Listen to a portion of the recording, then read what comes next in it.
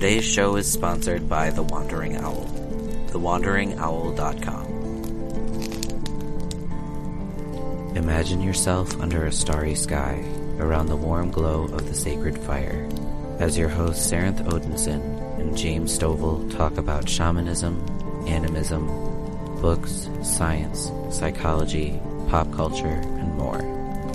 Won't you come and join us around Grandfather Fire?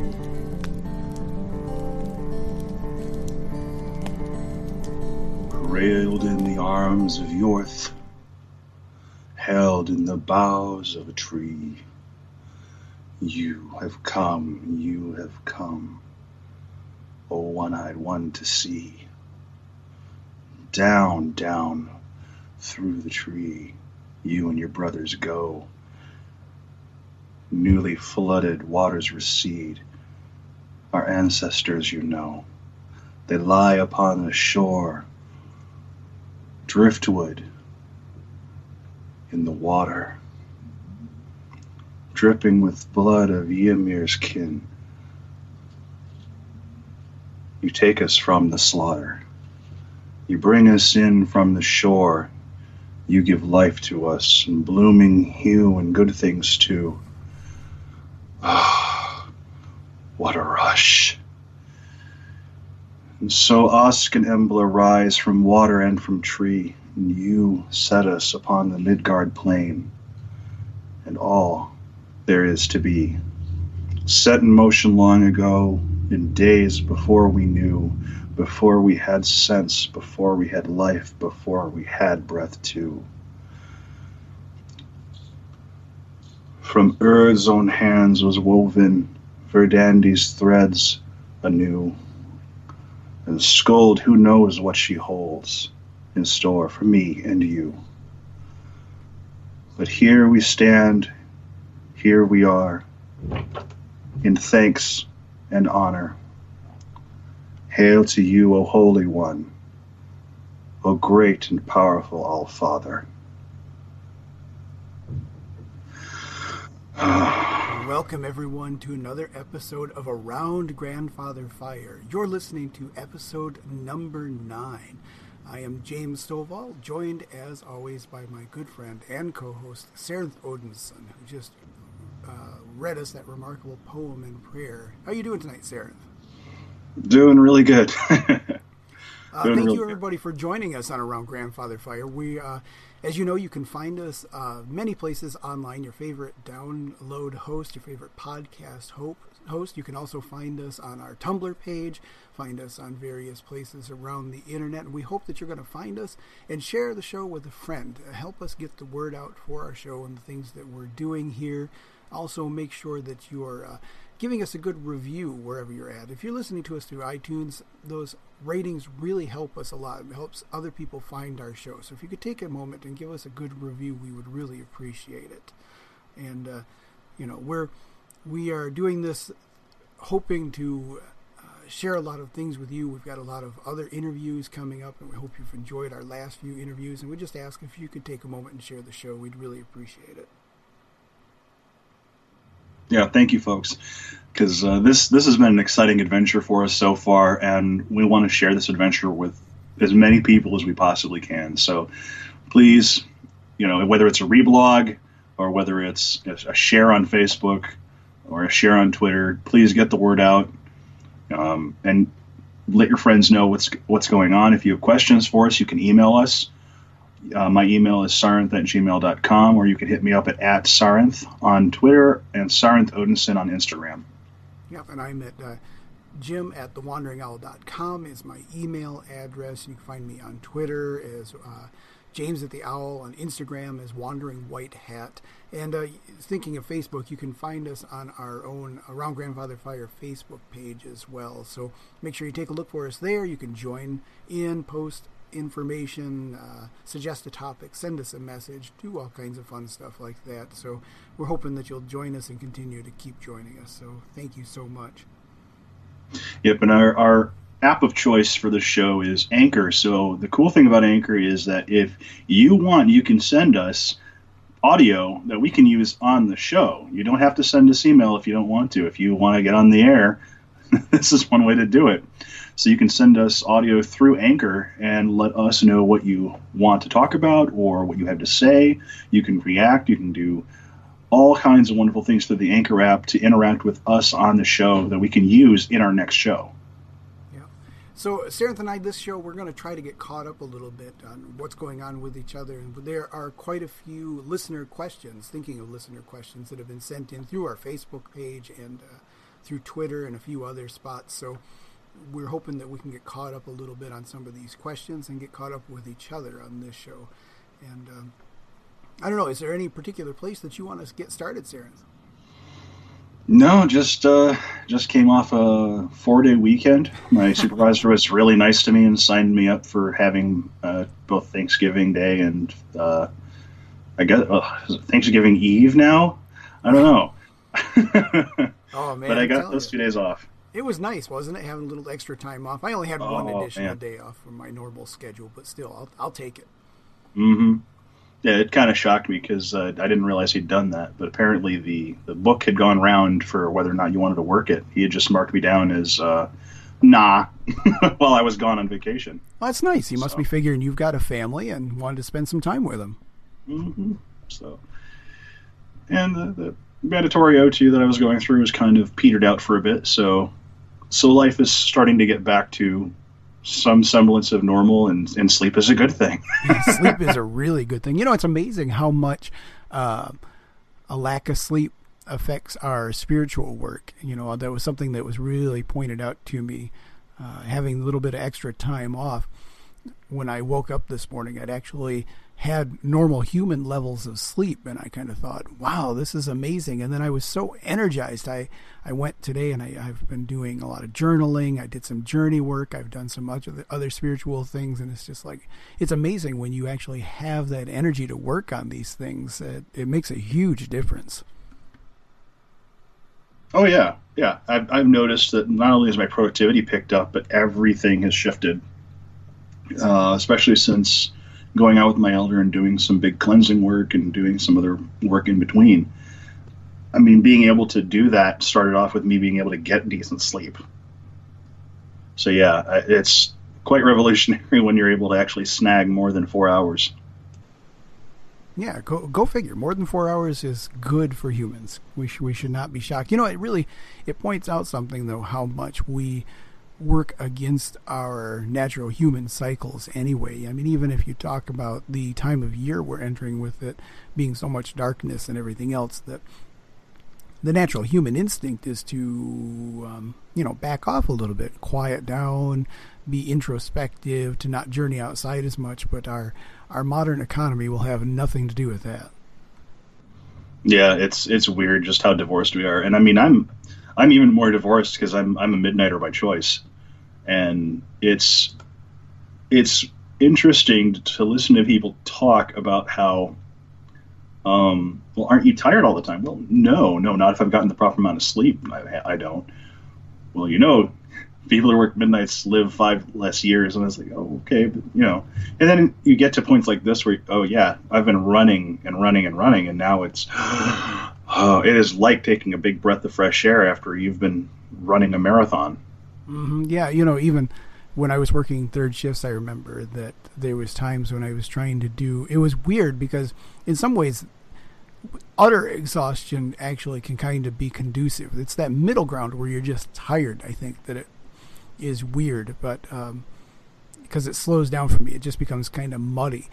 But on the other end of the spectrum, if you're awake for like 48 hours straight with no sleep, you can get some amazing sort of hallucinations and then also spiritual work happening. It's kind of hard sometimes to tell the difference between one and the other sometimes, but there are some amazing things. I remember one time very specifically, I was carpooling at the time and just very exhausted, and I was luckily not the one that was driving that night. I was in the back of the vehicle, and I could lay my head back, and the vehicle we in that allowed me to look up and out the back window up at the stars. And even though we're on the highway and they were playing the radio and chatting occasionally, that sort of thing, I had the most amazing journey work that 20 minutes for that drive. It was really kind of astounding.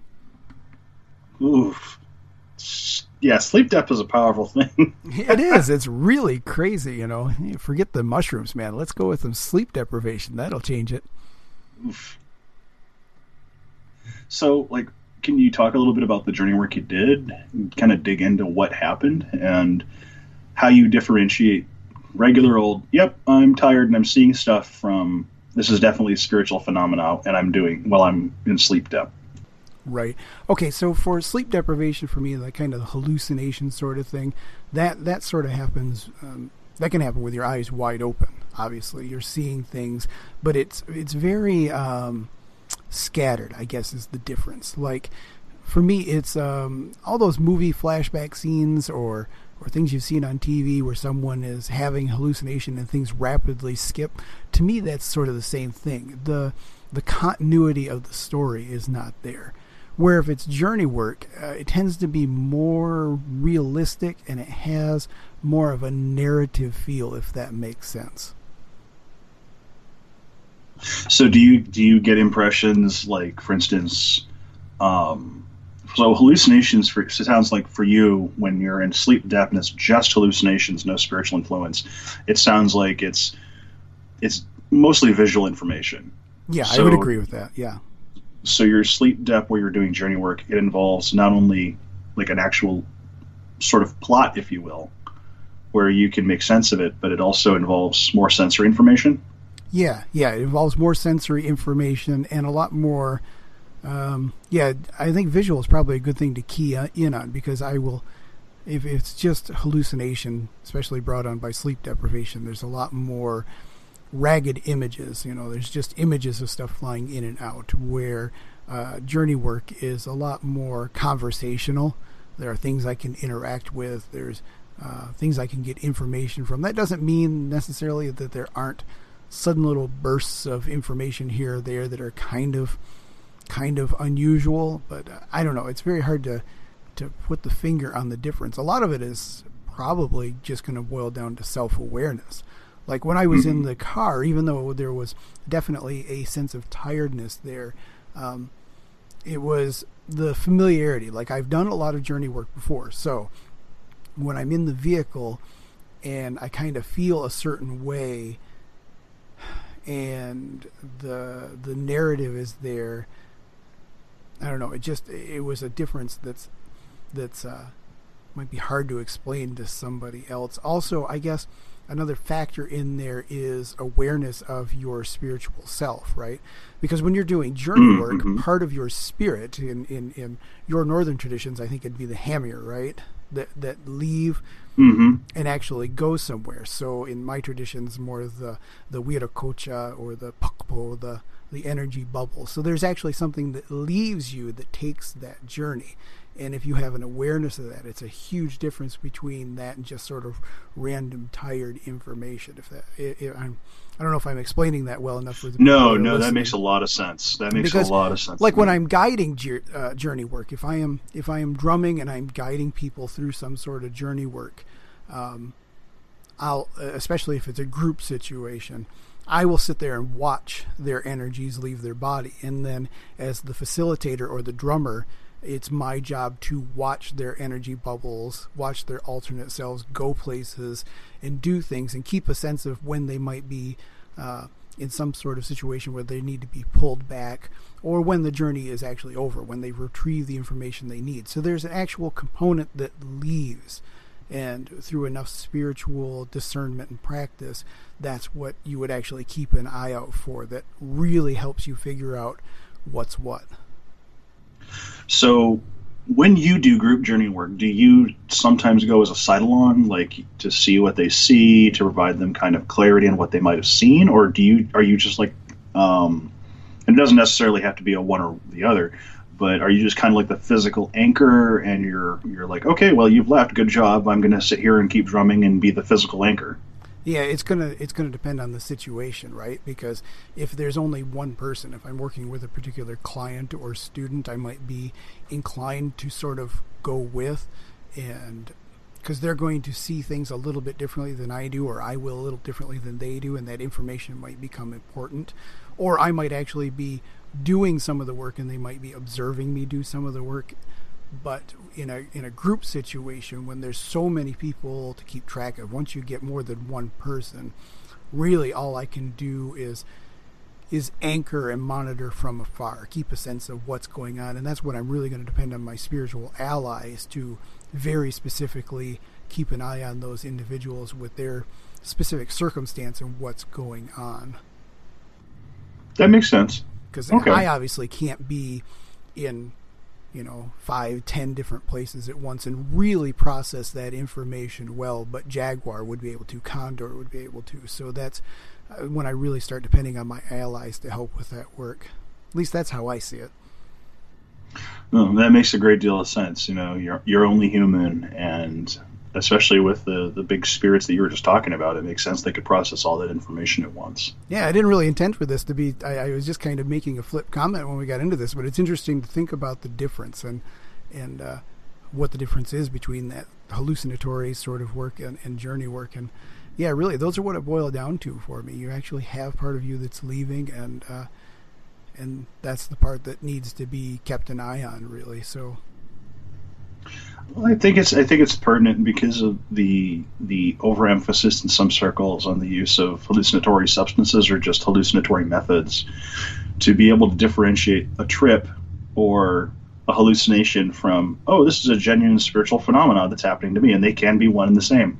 Right. Well, I think it's important even on your internal landscape. Like, I can sit down with a drum and I can go within and see wonderful things and have a lot of information come to me, but it's not necessarily a journey because it's not external. But that doesn't necessarily value one over the other. And so I think there's a lot of emphasis sometimes on going without and finding something, when really what we need to do is explore that internal landscape. That makes a good deal of sense. When I did the prayer starting off, it wasn't quite a journey, but I had a little bit of whiskey and offered to Odin and Loki and Dionysus, and then imbibed some for myself.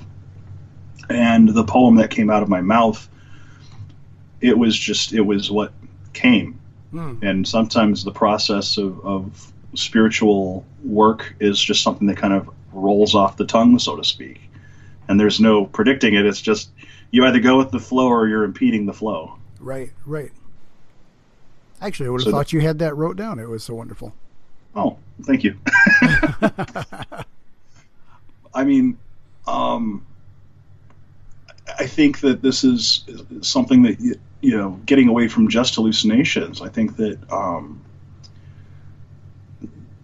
from what you've talked about, it's something that we can engage with any of our senses, including the spiritual, where, not just sleep deprivation, but any kind of big enough stressor or big enough thing that takes us away from where our center is can kind of knock us into this altered state. Mm-hmm. Where things can happen and we can be open. Yeah, because my mentor Mateo always talked about the different states of consciousness and how important they were, and it wasn't always that one was better than the other. Obviously, there's different ones, and you get different things from them. Like, one that she was really easily pointing out, and a lot of people I think will understand, is that sort of obsessive artistic sort of mode. Like, when you get really into a project and you're just kind of flowing with it and you can barely kind of see outside of that project, you can only see the next line that you're going to draw or the next thing that you're about to place in the mandala or anything else like that. That sort of artistic vision is an altered state, and it's just as powerful as some of the journey work or some of the other internal work. There's just all these different states, and it's a matter of understanding them and making use of many of them. Well, yeah, I mean, you're doing NaNoWriMo right now. Right, so yeah, exactly. You're hip deep in this. Yes, I am, yep. It occurs to me from you saying that NaNoWriMo is probably one of the biggest secular trance states we have in this country. It really kind of is, if you think about it, because the encouragement is there to just write, to not worry about what you're writing. That'll come in a second draft. That'll come with editing, but to just flow, just keep writing. And that flow of consciousness, I bet I bet many people come to the realization when they go back and look at what they wrote, how much of their internal landscape is in there and things that they've either dealt with or are dealing with are in there. See, and I think that so I did NaNoWriMo once, and I had to stop halfway through, and in part because my internal editor was like, oh man, we got to fix this plot line needs to connect here. I have a really hard time tamping down on my inner editor unless it's something like poetry, because with its prose, it's, well, here's grammar and it needs to flow right. So I admire you being able to do that, and seeing the word count you've been able to crank out is just awe-inspiring.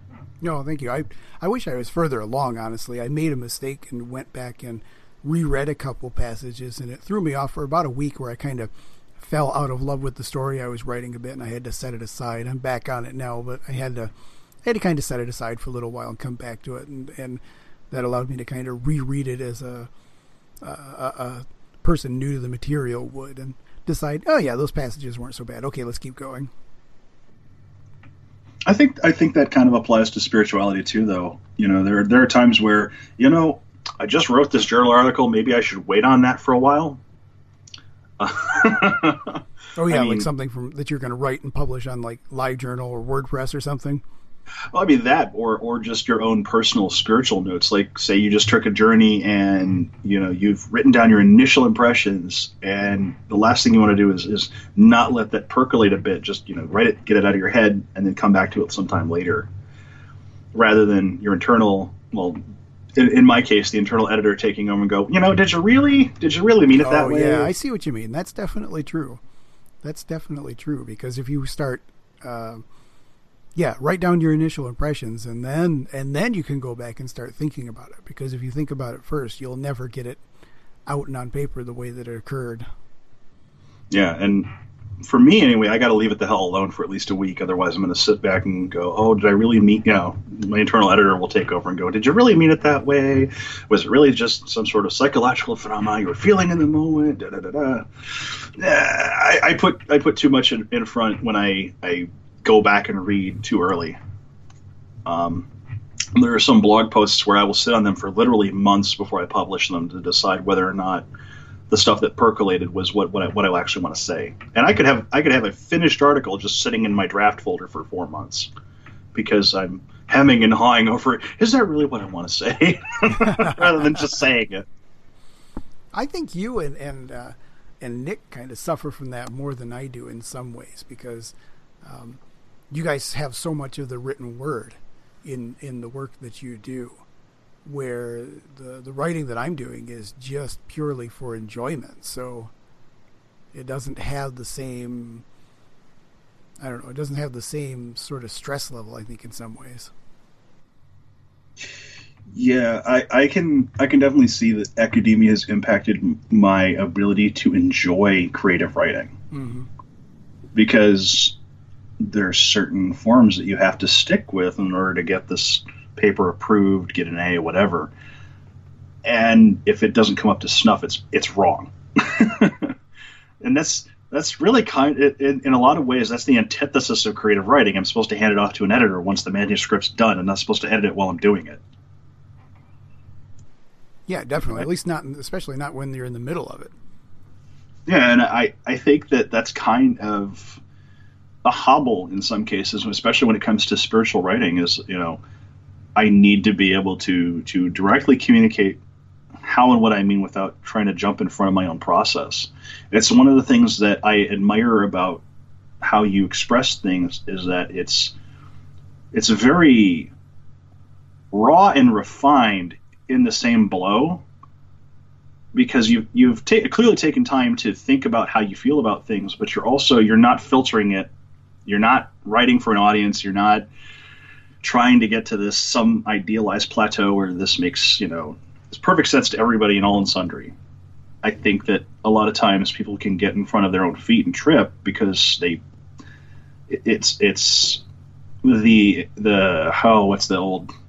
a police in our heads and we need to kill him. Right.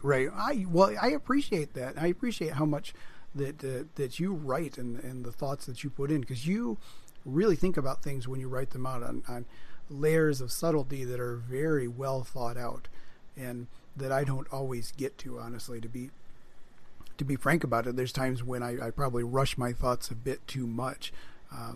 But yeah, it's the opposite. My brain is not wired for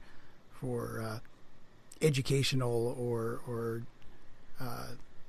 collegiate level writing. That's not me. If I have a talent, it's right here on the microphone, or if it's sitting around with people around a fire, talking to them and drawing them out. And that's really where, I think it's just a difference on how our minds work, especially when you have so much more collegiate level education than I do. I think for me, it's kind of, and maybe it's for you, there's kind of an element of grass is greener on the other side. It could be. You're very well true.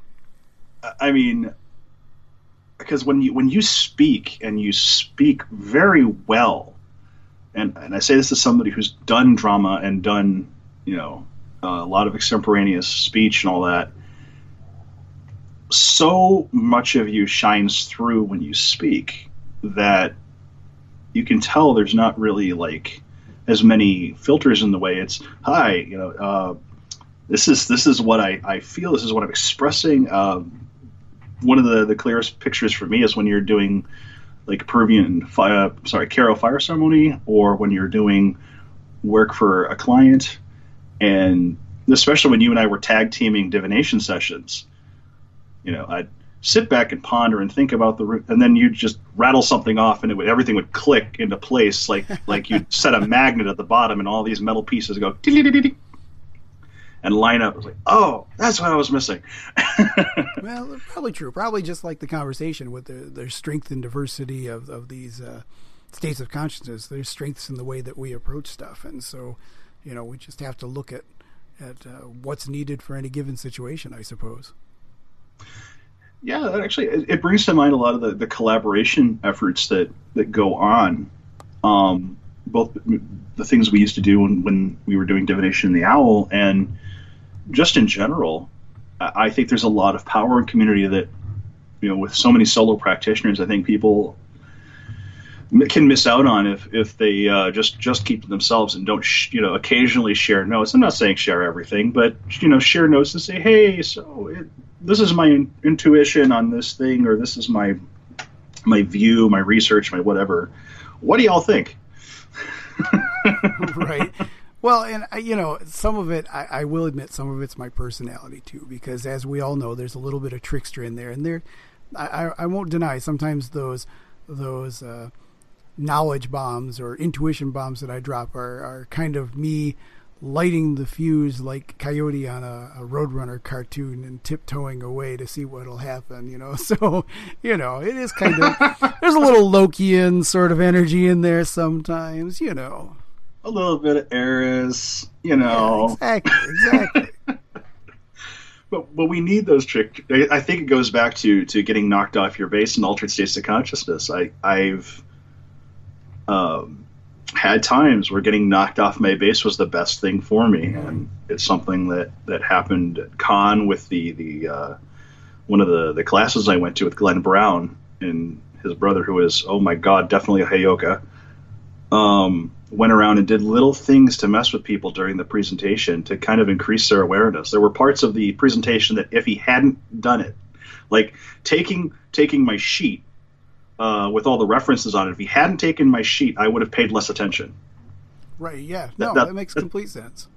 I mean, I am visual ADD, especially keyed to that visual element. I would have tuned out at certain points where it would have been important to really listen. And it's really funny how that little trickster came around, stole my paper, and went, where the hell did it go? And then went, oh, okay, well, he's got it. I guess I don't have to worry about that now. Well, I think that's one of those little things that's not often talked about with shamanism and hypnotism, that there's one commonality, at least, between the two, and that's that it's important to be able to bring your client to an altered state, and sometimes that is done by methods that are a little bit shocking or a little bit showy. There's a reason why a lot of the shaman of old would use rattles and masks and all this other stuff. There is certainly a spiritual component, right? The masks have a spirit, the rattles have a spirit. That is all there. I'm not denying that. But there's a level of showmanship which really pushes people out of the state of mind where this is not the day-to-day anymore. Like, you're refusing to let them think of the mask as just a mask. And that is a really powerful part of ceremony that's not often talked about. And that is, like I said, it is something that it is shared in common with hypnotism. And that doesn't mean that that's all shamanism is. I'm not saying that by any means. But there's an important element whenever you're doing this sort of work to taking people off of their normal base of operations where they're used to. Yeah, that's powerful work too. I mean, just the number of times where, and it can be something as like you making a flip comment, and like I mentioned with some of the rune readings I was part of, and everything clicks into place because of some offhanded smart-ass comment, and everything just goes, bink! That was it. And sometimes that's how spirit speaks to us too, right? Because I don't always, I just think of a witty comment at the right time, and all of a sudden I realize, wait a minute, who put that in my head? Because that was more than just a little comment. Yeah, I think it's it's really funny how the spirits and the gods in our lives, and sometimes the ancestors too, will insert something that means nothing to us but everything to somebody else. Oh, completely. I don't know if you've had this with I'm sure you have, with ancestor work where you're sitting with a client and their ancestors say something and it's just the right tone and it's just the right level and it's the right phrase, and then the client's eyes light up and you've got somebody that they needed to talk to, whether or not they really wanted to. Oh yeah, I was doing a couple of years back. I was doing a cleansing for a person, and so she had an ancestral spirit come through really strong, and I felt like it was a grandmother. And I told her, I said, I think this is a grandmother, and here's what they're telling me they want you to do, that sort of thing. There's a little bit of skepticism in their eyes, of course, and which can happen sometimes, especially in a psychic fair sort of scenario. They're like, of course it's a grandmother, of course it is, right? But I said, I all of a sudden got this really strong image in my head, and it was just kind of a jokey way of saying things. And I said, yeah, no, I'm not kidding here. Your grandmother's spirit's so strong, she could arm wrestle a bear. And the client says, wait a minute, what'd you just say? And I said, she could arm wrestle a bear. And she's like, why'd you say that? And I said, I don't know, it's just the jokey way that popped in my head as saying it. She said, my grandmother used to arm wrestle everybody that came over to the house. That was her thing. All my grandfather's friends, all my dad's friends, everybody used to arm wrestle grandmother. And I'm like, well, there you go. That's great. Oh man. Yeah.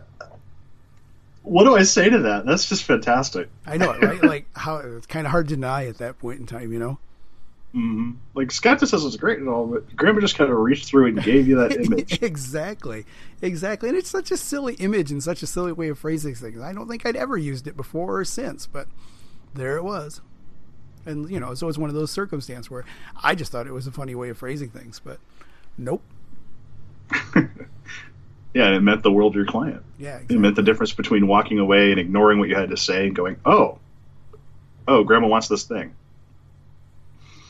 Oh, that's beautiful. Yeah, it was fun. Well, it's the same thing though. If I can turn this around for a second, when we've been doing reading work, I always rely heavily on your readings, especially when you're doing rune work, because it's just amazing some of the rune work that you do and how powerful it is. And so what I really appreciate that is kind of the other end of the equation, because especially if you're using those iron woods, the iron runes, the messages are so cut and dry. They are so straightforward, like almost in your face straightforward. And so I really do, I appreciate that a lot as well. So, like I said, it's still that, grass is greener on the other side, different perspectives sort of thing, I guess. Mm-hmm. Yeah, I mean, it's funny. Sometimes my dialogue with the runes is an actual dialogue. It's a back and a forth and okay, so do you guys mean it in this way? Or sometimes I just literally have to sit with the rune until a word or a phrase or an image pops up. other times I have to. It's like I don't have enough information, and drawing another rune is necessary. I'm less apt to do that nowadays because I'm doing better at talking with them. But the back and the forth, sometimes it needs another partner to explain. Well, no, this is actually what I mean. And so sometimes there's a group collaboration even in a rune reading because, well, these are all spirits, and I'm having a one-on-one with, say, Tivas or Ansus, and I'm not getting the full message, and Ansus is like banging its head against the wall trying to get this message through. Sometimes bringing in, say I draw Berkana, there's an aspect of the message that gets drawn in. Mm-hmm. Mm-hmm. And so, like, to me, that's a powerful part of the work is having open dialogue. And sometimes in a lot of initial impressions are, I think, we have intuition for a reason, and sometimes the dialogue I have with the runes is kind of like, no. Sometimes it's just straight up, your first impression was correct. Just say that thing. Yes, it doesn't need to make sense. Just say the damn thing. Say what we told you to say. Mm-hmm. It kind of gets to that notion of, I believe it was Rolling Thunder who said, I'm a hollow bone for creator. Well, I mean, sometimes Yeah, that's a great way of expressing it. Mm-hmm. I love that phrase. Oof. So do we want to take a minute here and tackle some of these questions that have been piling up on us? Yeah, let's do that. How do you feel about launching into the answer? Well, I want to start. We had a question from Brian Hunt, and I think that might be the quickest one to address. So I'm going to go ahead and start with that, if that one's okay with you. And please go for it. He wrote in asking us, trying to find some books on Native American religion and coyote, and was looking for some advice there. Did you have any thoughts on that one? Although I have not read them myself, Vine Deloria Jr. always comes up when you're talking about Native American religions in general. I want to really emphasize the S on the end of religions because not all Native cultures are one. Mm-hmm, exactly. Looking at, especially if you can find authors from the tribe, that's probably best. Because approaching this as a single monolith isn't going to do you a lot of good. It might actually get in the way of accessing genuine information. Yeah, exactly. Yeah, I was actually going to take it from that angle as well, because it's important to understand that it's not all one. So, like, the books that I was thinking of are kind of compilations like that, so we can get examples from many different tribes. That was always the direction I would go. And like with a lot of work in this area, I would always start with the stories and the myths, right? Because that's where we come to understand these energies, and we can look at them a little more closely. Yeah. The reference section at your library and your local librarian will probably be your best friend on this, because it's like any other spiritual journey. Having a guide makes the whole process a whole lot easier. Yep, exactly. And the stuff that you're going to find might actually be geared a little bit towards a younger audience, because there's stories like the one I'm thinking of. There's one that's called Coyote Speaks, and let me see if I got the authors here. Yeah, Ari Burke and Carolyn Dunn, and it's listed. It's going to be listed as juvenile nonfiction, but that's got various stories from various different Native cultures. And I was looking here in the Michigan area. It kind of surprised me to find, at least at one point in time, the author was, I think, from. If I'm looking at the right book here. Oh, we got the wrong tab up. Never mind. I guess that one's gone. There was one from a college professor that was here at Central Michigan University at one point in time, but I also see that there's a book called Coyote Stories by Mourning Dove that is just a lot of examples from stories from different cultures. So that's a lot of where I would start. Yeah, I'm kind of in the same boat. And then you once you get some of the stories down, once you figure out which particular branch you'd like to learn more about, or which particular culture you want to learn more about, and keeping in mind that even within, like, say, Ojibwa societies, there are multiples. You know, right. if you say, well, I want to learn about the Algonquin, well, you're talking about a really big language group. Like, which Algonquin you want to talk about? yeah, exactly. And the other part of the question was Native American religions. It's kind of the same deal, where you're going to be spending a lot of time in the anthropology section, and you're going to be doing a lot of different readings, because there's a lot of things that approach stuff from different ways. Like, you know, some groups are going to be very much against a lot of the ancestor work because it's seen as attracting the dead or doing that sort of thing, and there might be other groups that are very much in favor of ancestor work. So there's going to be a lot of diversity, and you're just going to have to explore that the old-fashioned way. Yep. And if you want to learn about Native culture, access the current media sources they have. Like, for one that comes to mind immediately is Indian Country Media Today. That one kind of sticks out, and try your best to find contemporary Native sources on things. Educate yourself on things like the Dakota XL pipeline or the Line 5 work here in Michigan. Learn about your local tribe. I honestly think starting with the local tribes to your area is the best way forward. I would agree with that. And given that they are writing into our particular show, I think that there's probably a bent on having shamanic education in there. And in that one of the old ones that I have that's a favorite is called Dreaming the Council Ways, and that's by Oki Simine Forrest, OHKY Simine Forrest, and she writes a lot from the Mohawk and Iroquois traditions, but also has studied some with Mongolian and a few other traditions. And so I love the book, don't get me wrong, but be prepared to be spending some time digging through it, because it reminds me of the movie Beetlejuice, where there's the handbook for the dead and people are reading it going, how are you even supposed to make sense of this? That book is a lot like that. There is so much information with so many different layers that, seriously, when I went through it for the first time, it was like, read 2 or 3 paragraphs, set it down for a day. Read 5-6 paragraphs, set it down for a day. I mean, it was dense with information, but I encourage you to check that one out. That's one of my favorites. And I would not be surprised if you talk to a person who's in a tribe that they may not agree with anything a book has to say. Oh yeah. And it might be the book is completely bass-backwards on a particular topic, or it might be the book is completely wrong, or maybe they were just simply taught different.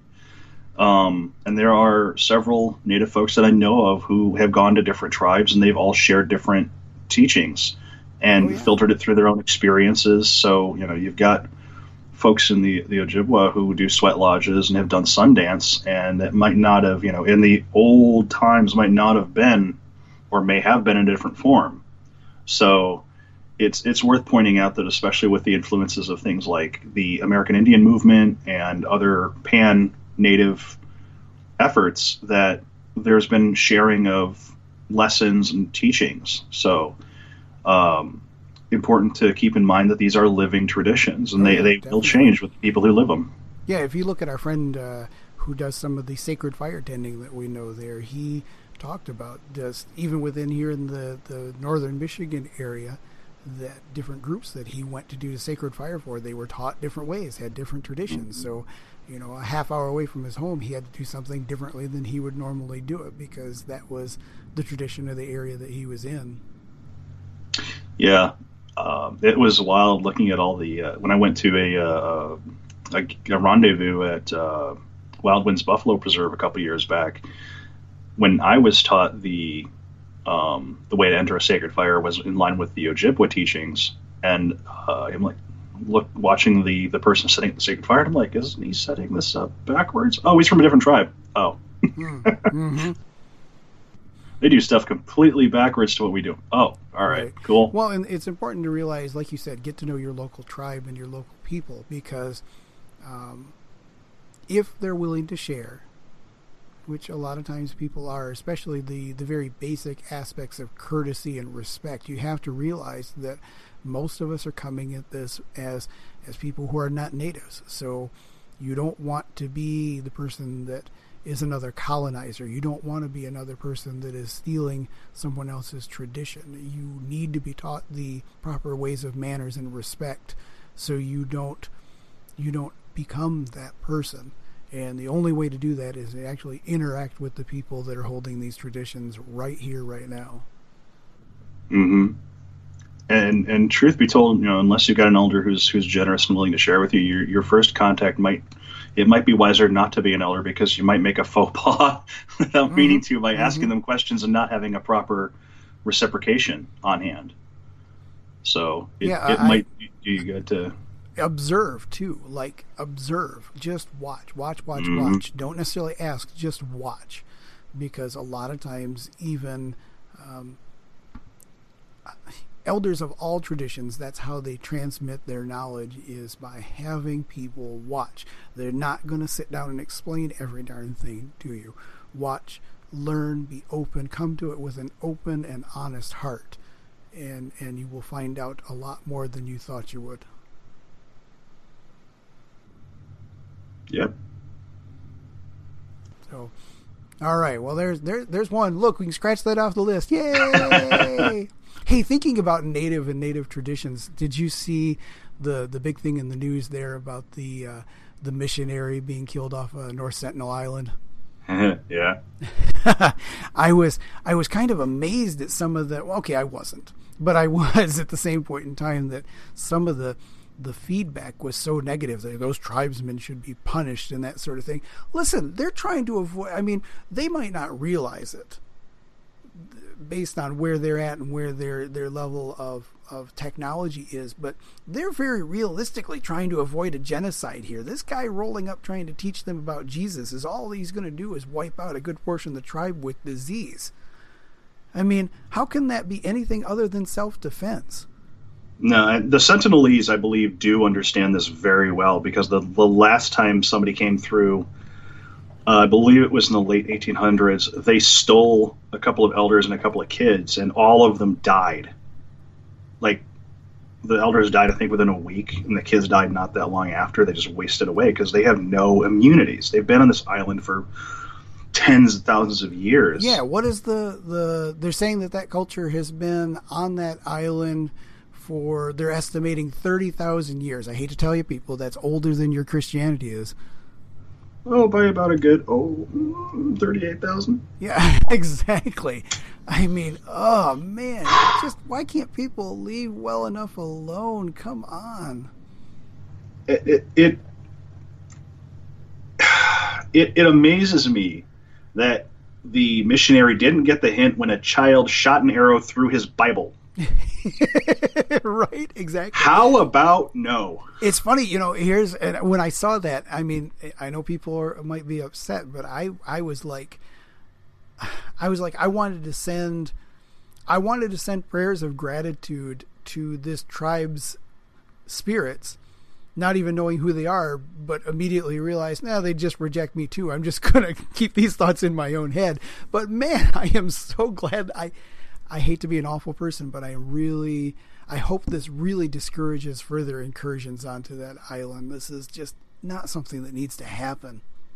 No, and the fact of the matter is that they got, maybe 150, 200 members of the tribe left that are healthy and on this island. Yeah, but they don't need outside estimates, right? That's all they can figure out with long range photographs and stuff. So, I mean, occasionally anthropologists are allowed on the island, but they are very heavily screened, and the Sentinelese people deserve their sovereignty to be respected, just like any indigenous person. Mm-hmm.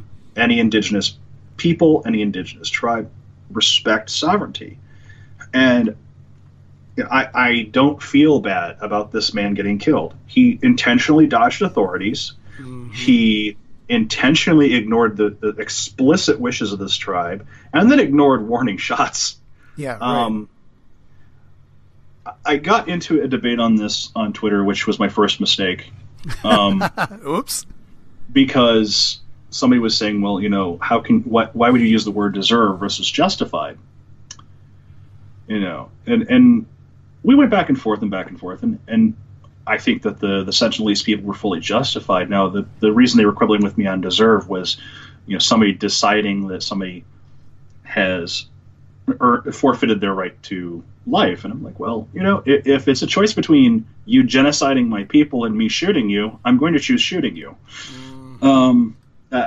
There's no balance there. It's not even a needs of the many outweigh the needs of the few. It's you're trying to kill me, and you're, whether or not you intend to is immaterial.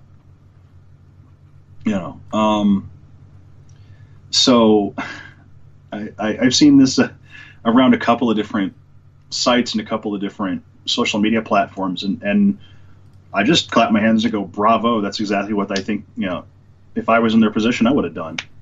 Yeah, exactly. I mean, it's so weird that this story happened like so close to American Thanksgiving, and then also, on the heels of like the loss of land here in the United States that happened right on Thanksgiving. I was like, all these stories are so back to back to back. It was kind of crazy. Yeah. You're familiar with that one, right? You've seen that one. Oh, the Wampanoag? Yeah, exactly.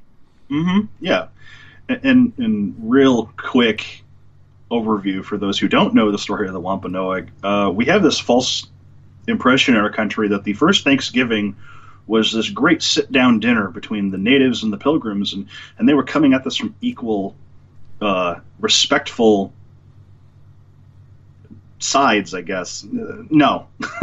No. The natives the year previous had saved the Pilgrims, the Puritans in particular, from starvation by showing them how to actually work with the land, and the Puritans returned the favor by a mass slaughter, and then held a Thanksgiving the day that it was over.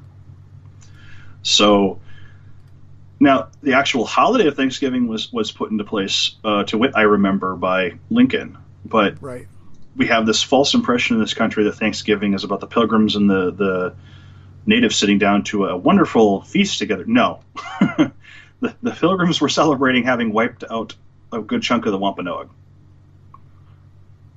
And that is part of the true history of this country that we have to grapple with. Right. That we live on stolen land. And then here, right on Thanksgiving Eve, the wonderful administration in charge decided to reverse a decision to place 321 acres of land into federal trust for the tribe. They're basically saying this tribe is not a tribe anymore, and they're taking that land away. So out of all the things that have been stolen all these years, now the last acreage is being stolen. The tribe is being basically written out of existence, if they can, and it's not being a tribe anymore. So it adds justification to this tribe resisting any sort of outsiders, but also points out what we were talking about a minute ago about how we are the colonizers, and so if you're going to approach native traditions, you just have to do it. I always think to myself that I have to do it as much of a passive position as I possibly can. Like I'm going to be as docile, maybe is a different word. I am going to be as, if I'm going to join in any of the ceremonies of local natives, my job is to be the best guest I can be and to help as much as I can and to really make sure that I know in my mind that this is not about me, because there's been enough stolen from the natives. Yeah, and I think that there's two sides to this. So it's not just about, well, my ancestors are colonizers, settlers, what have you. It's also recognizing native resistance to these things too. The Wampanoag did not go quietly into that good night. They're still not all gone. They're still here. Yeah. They are still here. They're still protesting in Washington, D.C. Yeah, these people haven't disappeared. they've been ignored, they've been lied to, the treaties have been broken, but they're still here. It's important to not let the dominant narrative of, the glorified Native American from the past exist any more than the false narrative of the Puritans were all nice and peaceful with people. These are both false narratives. Yeah, Native people are very much alive. Purely about the federal government trying to take away their recognition as a tribe. Yep. That's really what it boils down to. These are a living people with beautiful traditions and a longer history on this land than we have, and they're, through paperwork, trying to take that away from them. Good luck. They have better alliances with the spirits around here. Oh, man. It's just crazy. Like I said, having those trio of things happening all within days of each other was just a lot to process sometimes. Yeah. And sitting back with it and going, wow. And really sitting with it and absorbing it. And yeah. Yeah, exactly. Well, I hate to do it, but should we head on to the next topic then? Which one do you want to tackle next? Well, I think that actually this dovetails quite nicely of shamans, ancestors, and genocide from the Anchorage Press. Oh, yeah, definitely. I forgot about having that one on there. Yeah, and this one was on the list there. Yeah, hold on a second. Let me call that one up to refresh my memory real quick. This is weird. I keep copying the links to look at them, and my web browser keeps wanting to take me back to the article about the North Sentinel Island natives. It's kind of funny. It's like that tab has come up 3 different times despite me trying to put other tabs up. Huh. Yeah. Are we done? Are we done with the topic? I don't know. I thought we were. I do think it's a good transition to the next one here. Let me see there, but it's been a while since I wrote it or read it, since we posted in the links there. Of Shamans, My Ancestors, and Genocide was an article on the Anchorage Press. Let me see if we can do the quick run through for it. Do you remember what we were talking about on that one? Oh, I see. This is a lot about the schools and the indoctrination and trying to stamp out the cultural heritage, wasn't it? Mm-hmm. Okay. I think his key point for me, just reading through this again, is I don't have a PhD behind my name, but I know more about cultural genocide than most people here in Alaska do, and more about it than most doctoral graduates anywhere on the planet. Like, it's important to remember this is an ongoing cultural genocide. This isn't done any more than their cultures are done. Like, there's still live issues. The residential schools did not close that long ago. Right. Yeah, in Canada, it was, 1986, I think the last one closed in Canada. Mm-hmm. And there's still horrible things going on, like before they're letting Native mothers have their kids, they're requiring them to, they're demanding they sterilize. Wow, that's crazy. There's just so much going on. I think what I'll do on this one is the quote here in final analysis, the missionaries tried to stuff out my ancestral linkages but failed, and I'm still in touch and I'm very comfortable with it. And that's pretty much the gist of the article. I think what we'll do on that one, Sarenth, is if we'll post the link to that one, since you and I both need to reread it. Apparently, it's been a while, and we'll let everybody else take a look at that one themselves. We'll post a link on that one in the show notes. Yeah, I agree. Yeah, this is definitely worth a read, just like a lot of the articles around these issues. Definitely. And I think he's right. I don't think we could do justice to what he has to say.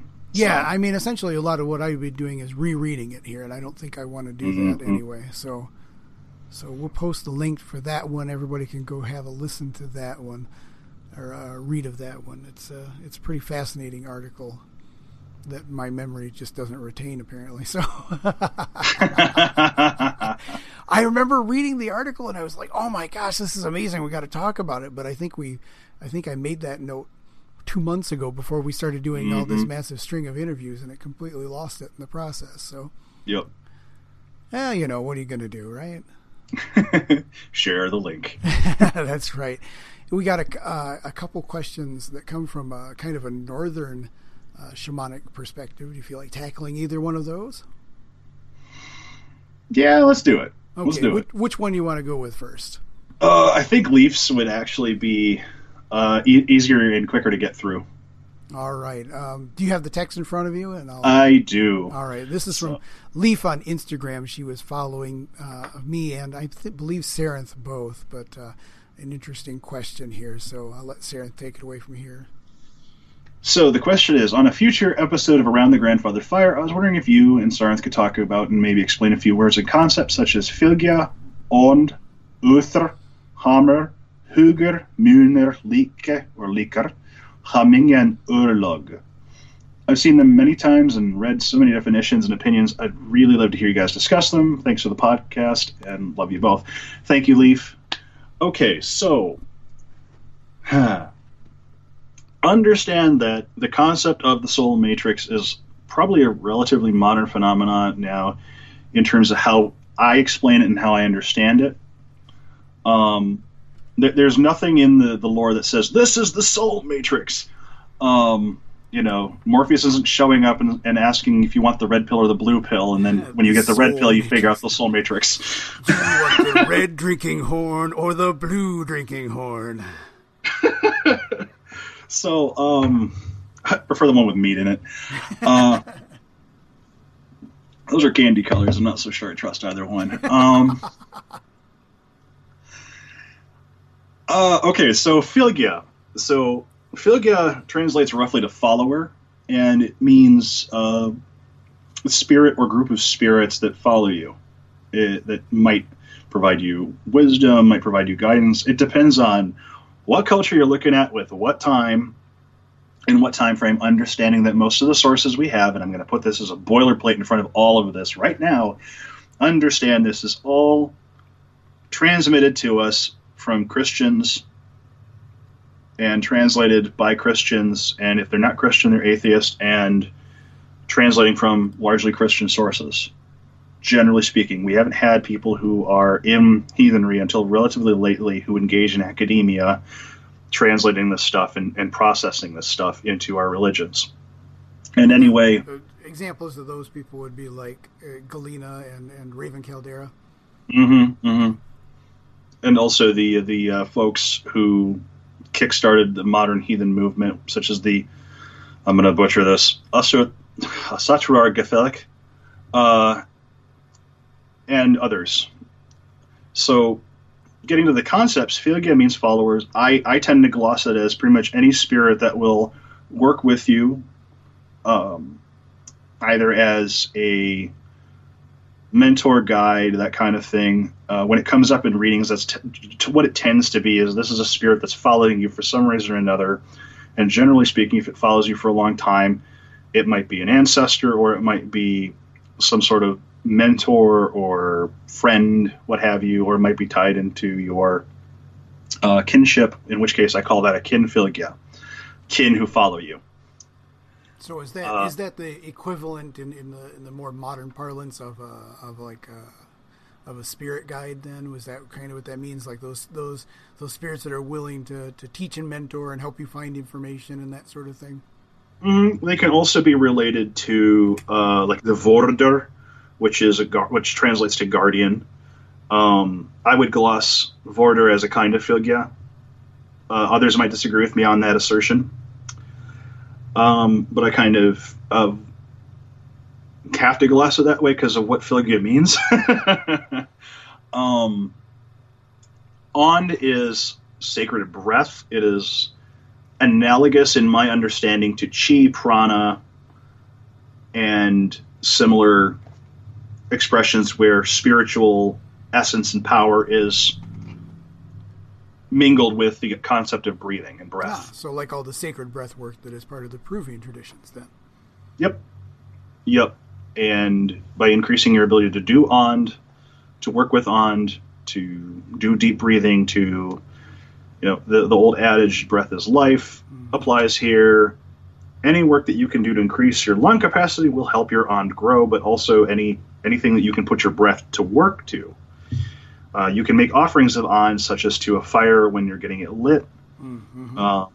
Anything that you put your Ond into with focus and will is something that you can, if you're good at working with your Ond, you can cleanse something, for instance. Okay, Othar. Othar is related to Wod and Othin, and these are related to madness and divine inspiration, and related to, in the case of Othar, and the way I understand it, is being able to go into altered states of consciousness. So this is your ability to, say,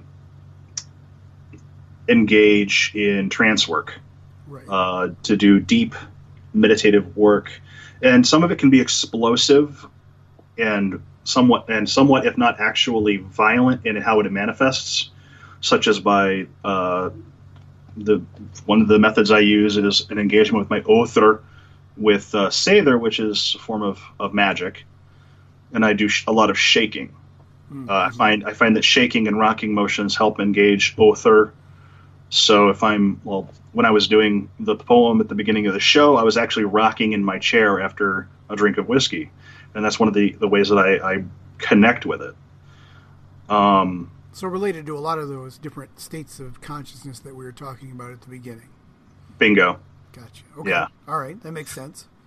So, in a lot of traditions, even when it's, there's a lot of movement involved, but there can be just the shaking your head, dancing. There can be all kinds of different ways of getting in those altered states, but that's all connected to the Othar. Mm-hmm. Okay. Yes, that is correct and accurate. I'm making sure I'm understanding this stuff as well too. So this is I appreciate the back and forth, because if I just rattled off the definitions as I know them, they might not be as connective. Mm-hmm. So Ond and Othar kind of interplay in that you got to be able to draw a breath to do the Othar work. I find that breath work, especially, for instance, rapid breathing, can put me right into an Othar state. Mm-hmm, mm-hmm. So that's one way that all of these things kind of interconnect. So some parts of the soul map are directly tied into the body. Ond is one of them.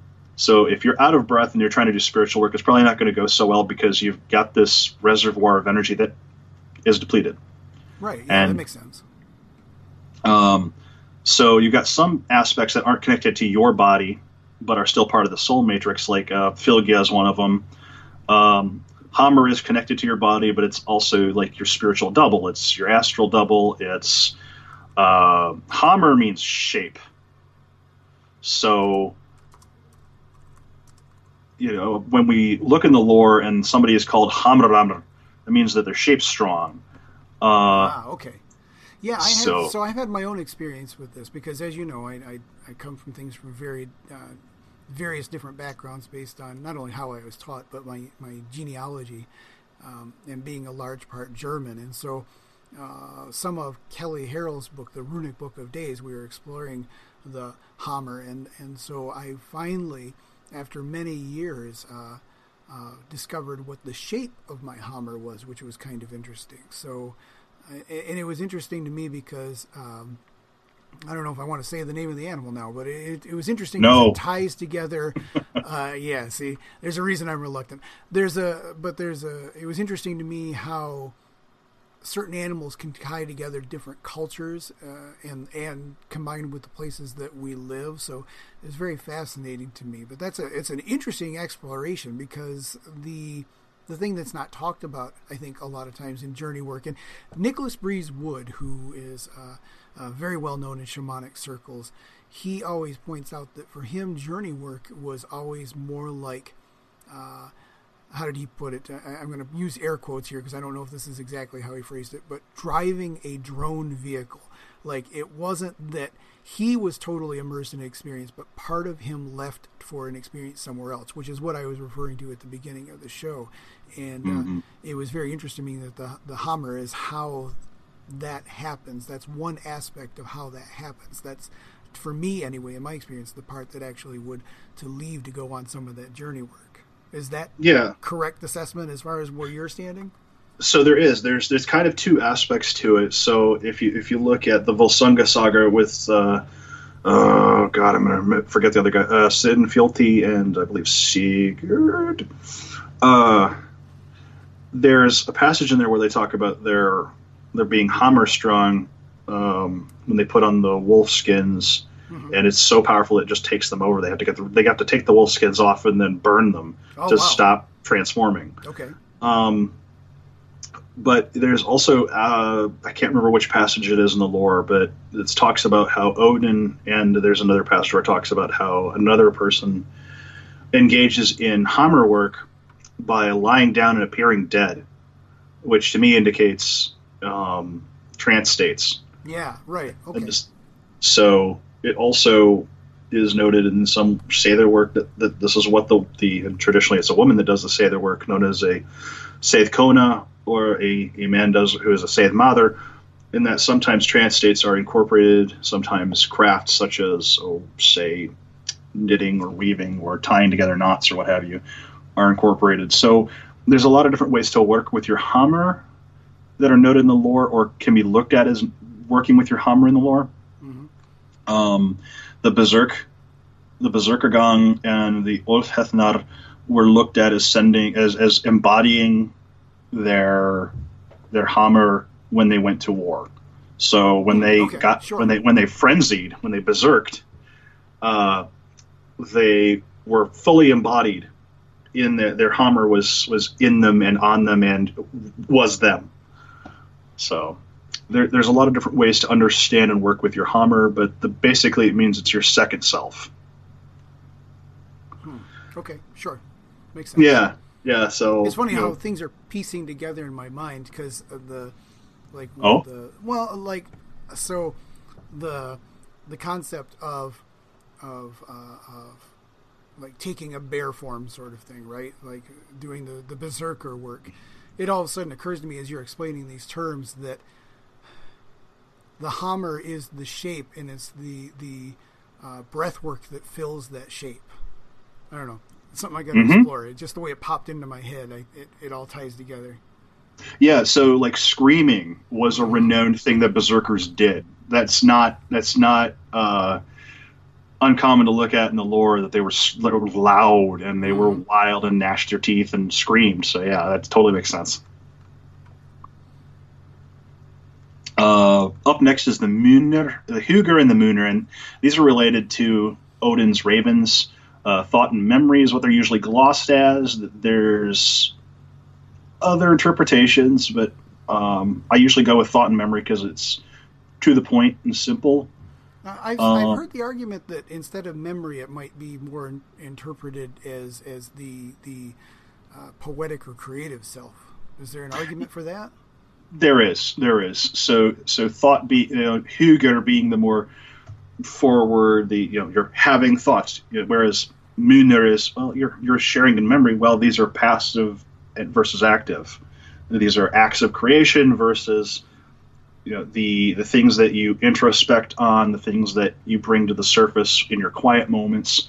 It's noted in the lore that of the two, when he sends Hunan and Munin abroad, or Hugin and Munin abroad, he's most afraid of losing Munin.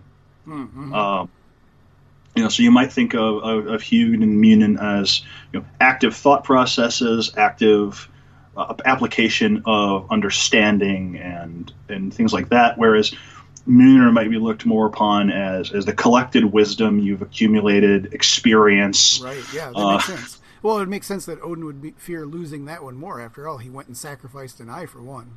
Right. I mean, you would hate to sacrifice an eye and then lose track of it. Oh, man. Well, it's a good thing that Mimir is holding right clear onto that for him. He's just taking care of that eye for him. But Huger and Muner, I mean, the thing to remember about a lot of these is that there's a lot of different understandings and interpretations of how these interact and how these forces affect one another. So, like, if you have a loss of Huger, it might mean, your thought processes might be getting in the way of forming experience. Mm-hmm. Because like I talked earlier about my inner editor getting in the way of writing. Mm-hmm. So it might be that my Huger is interfering so much with my Muner from actually taking the information, setting it down, and going, this is what we do with it. I think I understand when you're explaining it that way too. Why? Yeah, I can see why the argument is that it's also the Muner's the creative side, because all the stuff that we create is based off of things that we experience. We take the nectar of many flowers and we make something else of it, so I can see where those two are really tied together.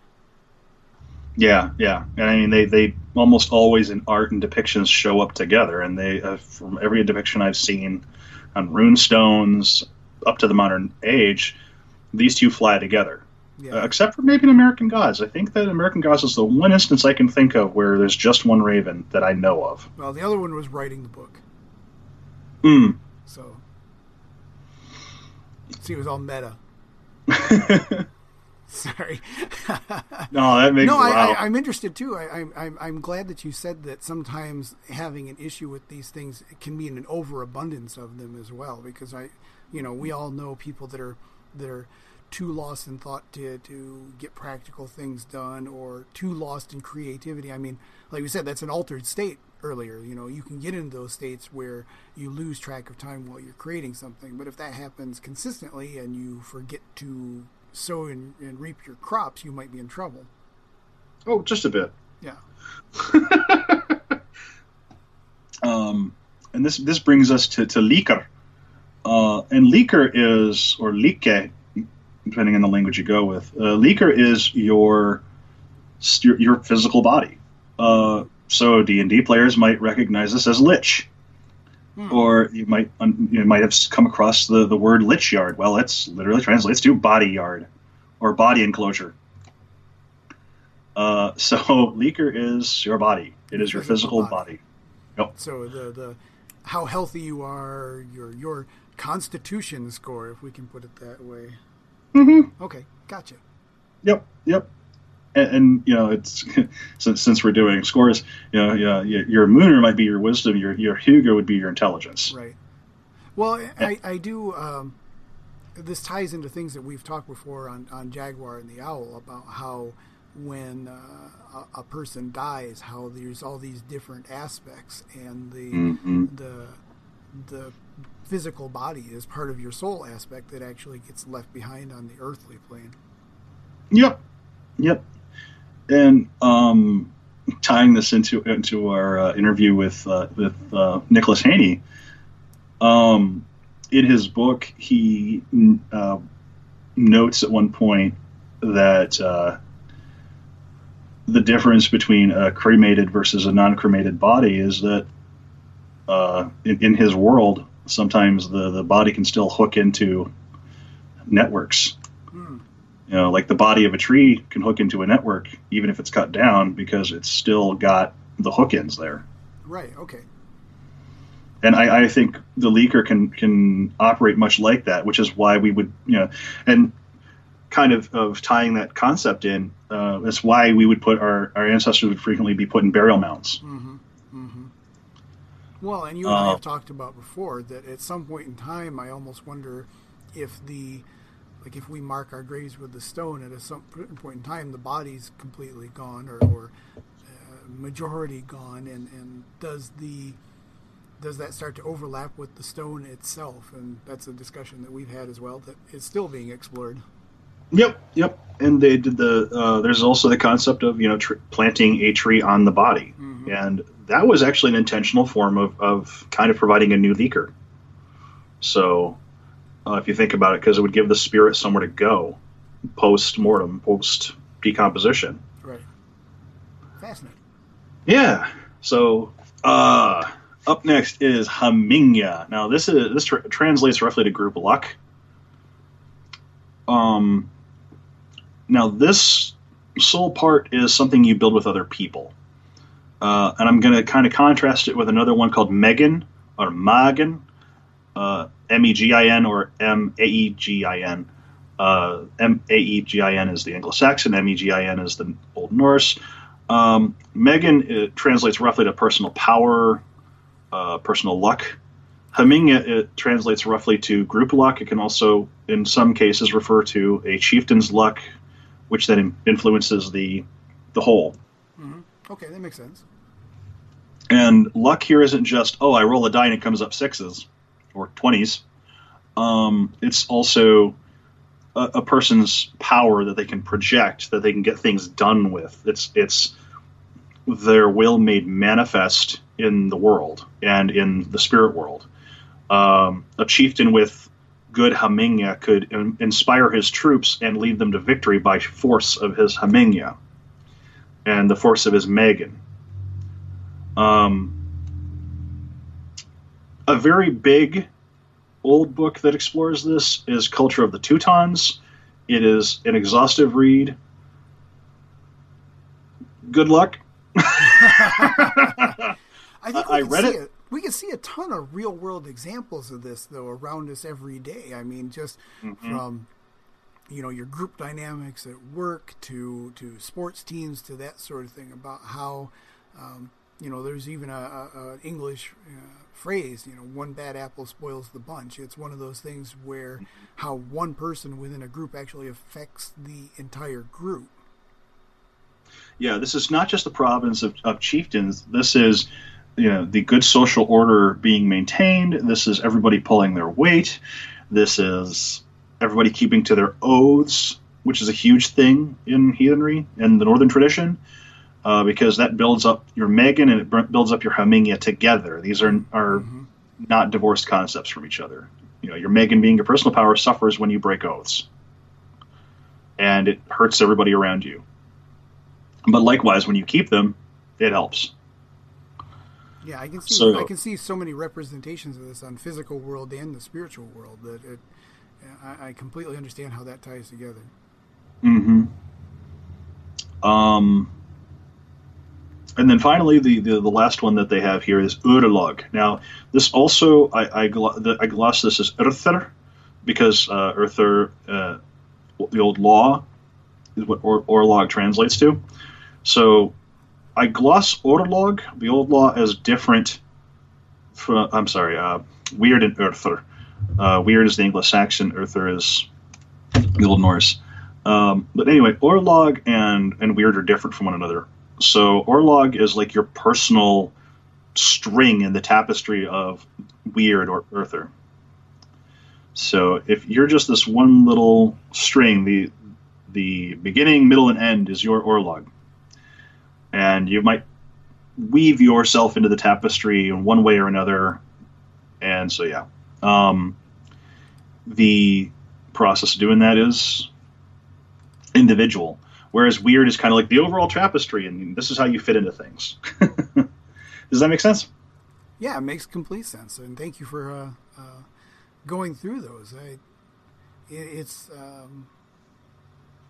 a lot easier to converse about some of these concepts than it is sometimes to read them. Yeah, especially with some of the definitions and stuff. It's just easier to explain it in person. Exactly. So I really appreciate Leaf for bringing these questions forward. Yeah, fantastic. Thank you, Leaf. And actually, I think some of that conversation ties into our last question. Do you feel like do you want to take the time to tackle this last big one that we've got on our plate? Yeah, why not? All right. Do you want to read through that one as well? Oh, my Lord. Or do you want me to read it out? No, you go ahead. All right. Oh, look, the bus. No. So this is from our friend Brian in Denmark, and Brian has sent us some very interesting questions over the years, and some fabulous pictures and insights into what's going on over there in Denmark. And so we got sent the following question. Hello, Sarenth and James. I've been into the underworld of old, and it was awesome. The other day, I took a trip to see some burial mounds, also known as barrows or passage graves. I've wanted to visit them for some time now, so I had some spare time, and I just went, just to see if it was possible to go inside them. When I came to the first one, I saw 2 entrances, so I looked to see if I could spot the inner chamber. I checked the gates, which luckily weren't locked. So in I went, and what a sight. After going through the passage to the burial chamber, I came to a rather large room with a huge rock on all sides with smaller flat rocks between them. And in my mind, I went, ritual! I had to say to myself before I got too excited, yeah, that would be awesome, but I have to ask for permission first, right? Permission. I walked about the inside of the chamber, took some pictures, talked to the rocks. I don't know why, but I just felt like it was the right thing to do, telling them how awesome this room was, how pretty they were, and what a wonder this place was. Went back outside and looked into the other passage, which led to a smaller chamber further in the hill. After seeing how narrow and small it was, I rejected the idea of going into that passage. I'm not going to get stuck in that narrow passage, not knowing how far it is. And sometime walking around the outer hill, I drove to the next barrow. The same thing happened. Ritual, my mind went. The chamber in the next barrow was even larger, and 2 small sitting rocks on each end, which was very cool. So now, my question is, what do you think is the best approach to these barrows and passage graves? Since I won't be able to adopt them like I did the other burial mound, and they are the type known as dolmens, I would only visit these barrows and sit inside the chambers on rare occasions. It's more time-consuming to get to that deep, rich, and fulfilling deep, rich, and fulfilling contact I have with my adopted dolmens. While I still care for, they have been giving me so many great and joyful moments. And that refers to an episode of The Jaguar and the Owl where we were helping him to figure out how to handle these barrow mounds, especially adopting one for himself and taking over the care of it. I've done some thinking up of my own, and I've come to with this. Go to the chambers, bring some candles, and meditate, or just sit and listen to the place, the spirits, and the stone. I feel if I am welcome, maybe do a small prayer and thanks and a wish of further contact. My wish at the end is that I can use these sacred sites for deep ancestor rituals, maybe some knife hem rituals and something like that. These graves are truly ancient, 4,500 to 5,000 years old. They are built between 3,500 and 3,000 BC. And what's your take on this? Any thoughts or ideas are more than welcome and greatly appreciated. So that's a lot to tackle. Oof. I know it, right? But those sound amazing. Yeah, and his pictures of these barrel mounds are gorgeous. I would love to visit them. A small note, though, that both barrows have been emptied and been restored because they are in danger of collapsing. So it's not like he's stepping on the remains of physical bodies at this point in time. Mm-hmm. Yeah, that's an important note, I think. Yeah. It would. I think in some cases it might be more scary, more impactful, maybe less. I don't know. If you had the bodies right there, but I'd say either way, it's a place for the dead. So I personally am like, and maybe he can answer the question of, well, have the spirits of the dead absorbed into the rocks or not? Have they become one with the dolmen? I'm curious to see what he finds out. Right. I think his intuition here is spot on. Bring some candles, meditate, or just sit and listen to the place. If you're going to bring candles, make darn good and sure that no wax spills because of the age of these things, and just being a good guest, I guess, in my view. I think that. I think that his basic idea here is to do a small prayer of thanks and wish of further contact is the right way to go, especially since it's so old. Mm-hmm.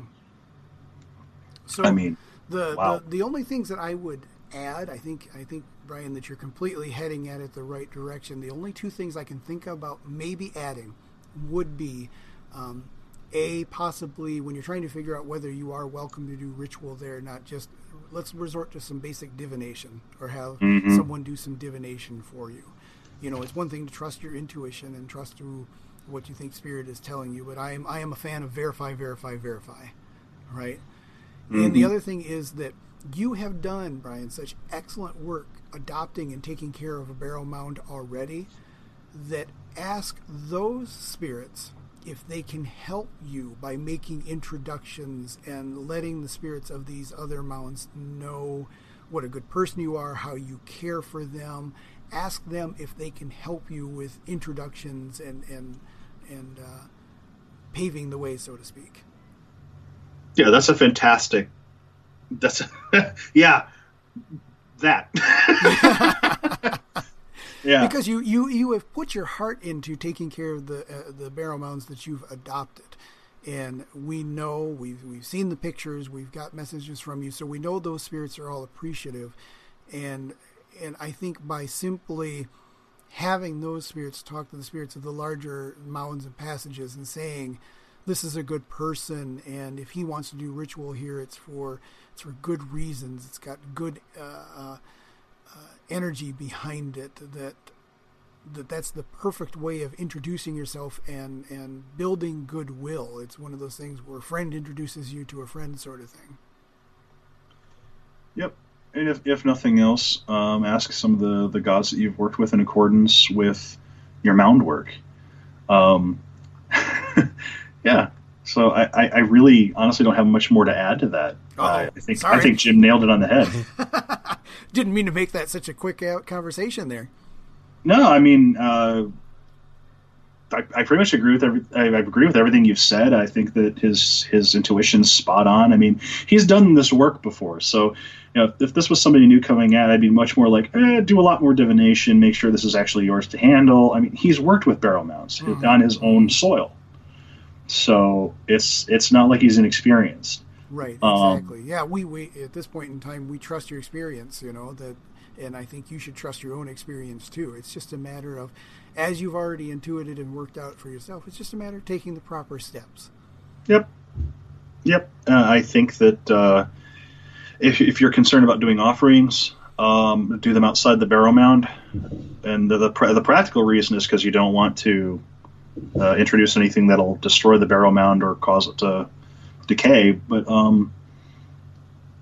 also just putting it outside can also let the Landvatir know that they're going to be honored as part of this process too. Mm-hmm.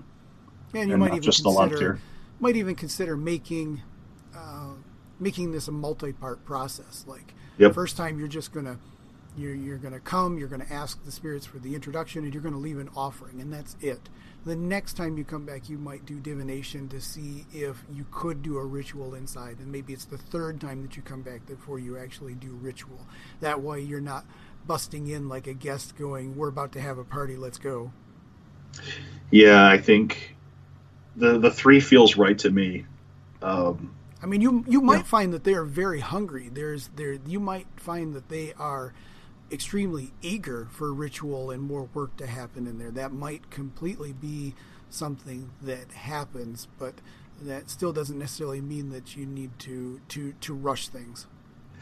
Yeah, let me just that was an aspect of it I hadn't thought about it, but yeah, if these dead haven't been worked with and they are hungry, you may not want to do ritual with them to start off with. You might want to get them nice and fed before you raise a bunch of energy and put your presence among them, because they might look at you and go, hey, that was a good snack, but this is the only person that's paid attention to us this particular way for a while. We better grab while we can. Instead, you want to take some time, and they've had some offerings, and the Landvatir have been fed, and you've got good energy, and you've got good rapport with them, and good references from the barrow mounds you've already worked with, and everybody is then not so hungry for these things to happen. And if the opposite is true, if they're not like super hungry for it, but at the same point in time, you're not then crashing the gates as a party guest. You know what I mean? That if it's not like they're super eager and hungry, then at the other point in time, you might have to build trust. They might have to take the time to get used to you being there, because no one's done this sort of thing for a while. So there's a lot of reason to say take this as multiple visits. Yeah, just take your time. I mean, they've been there since 4,500, 5,000 BCE. Time's on your side. Exactly. Not going to get up and run away on you, probably. Mm-hmm. But that's such powerful work. It is. It's huge. And as Sarah and I were just talking about a minute ago, there's just because they've been cleaned out doesn't mean that some of those aspects haven't just literally seeped into those stones, and the stones have been enlivened and become more aware as spirits. So just making offerings outside in the grass where it'll soak down into the soil and into those stones and into the land vetir, that sort of thing, it all has a huge impact. Yeah, and wow, the fact that you can visit these ancient sites and you actually have access to them is nothing short of amazing to me, and that you can actually do this work. Oh, I know. I wish I could be there with it. It's just wow. That is, I don't have words. Yeah, no. Blessings to you, Brian, for doing this work. This is really important work that needs to be done, and we are really grateful that you're doing that. Yeah, thank you for doing this work. That is powerful, holy work. Please keep it up. Please keep us informed. Let us know how things go. And if you need divination, our email is open. That's right. Send us a line. So, you know what, Sarah? I think that's probably a good spot to wrap. That is a good high note. I think we should call it a show. Yep, I agree. So thank you to both the Bryans and to Lee for sending in questions. And if you guys have questions out there, send them in to us. You can send it through the Anchor app with your own voicemail. You can email us. You can send it through Twitter. However you guys want to get us the questions, and we will eventually get around to addressing them. Really looking forward to it, folks. Yeah, we do have some good interviews coming up soon. We're trying to get the books lined up for that, but anytime you send us questions, we really appreciate it. We like hearing from you. We like knowing that you're out there and that our voices are helping you in some way or another, even if it's just a few minutes of entertainment. Mm-hmm. Yeah, and if you don't necessarily have questions, but you have links you want us to check out, or, hey, does this sound good to you guys? Do you have opinions on this? Cool. Throw us links. Throw us questions. As you've heard from previous shows, it does not all have to be shamanically related. Just if you think if you fits either one of our personalities or something we'd be interested in, send it our way. Yep. All right. Thank you everybody for joining us once again around Grandfather Fire, and on behalf of Sarenth, we will look forward to talking to you next time.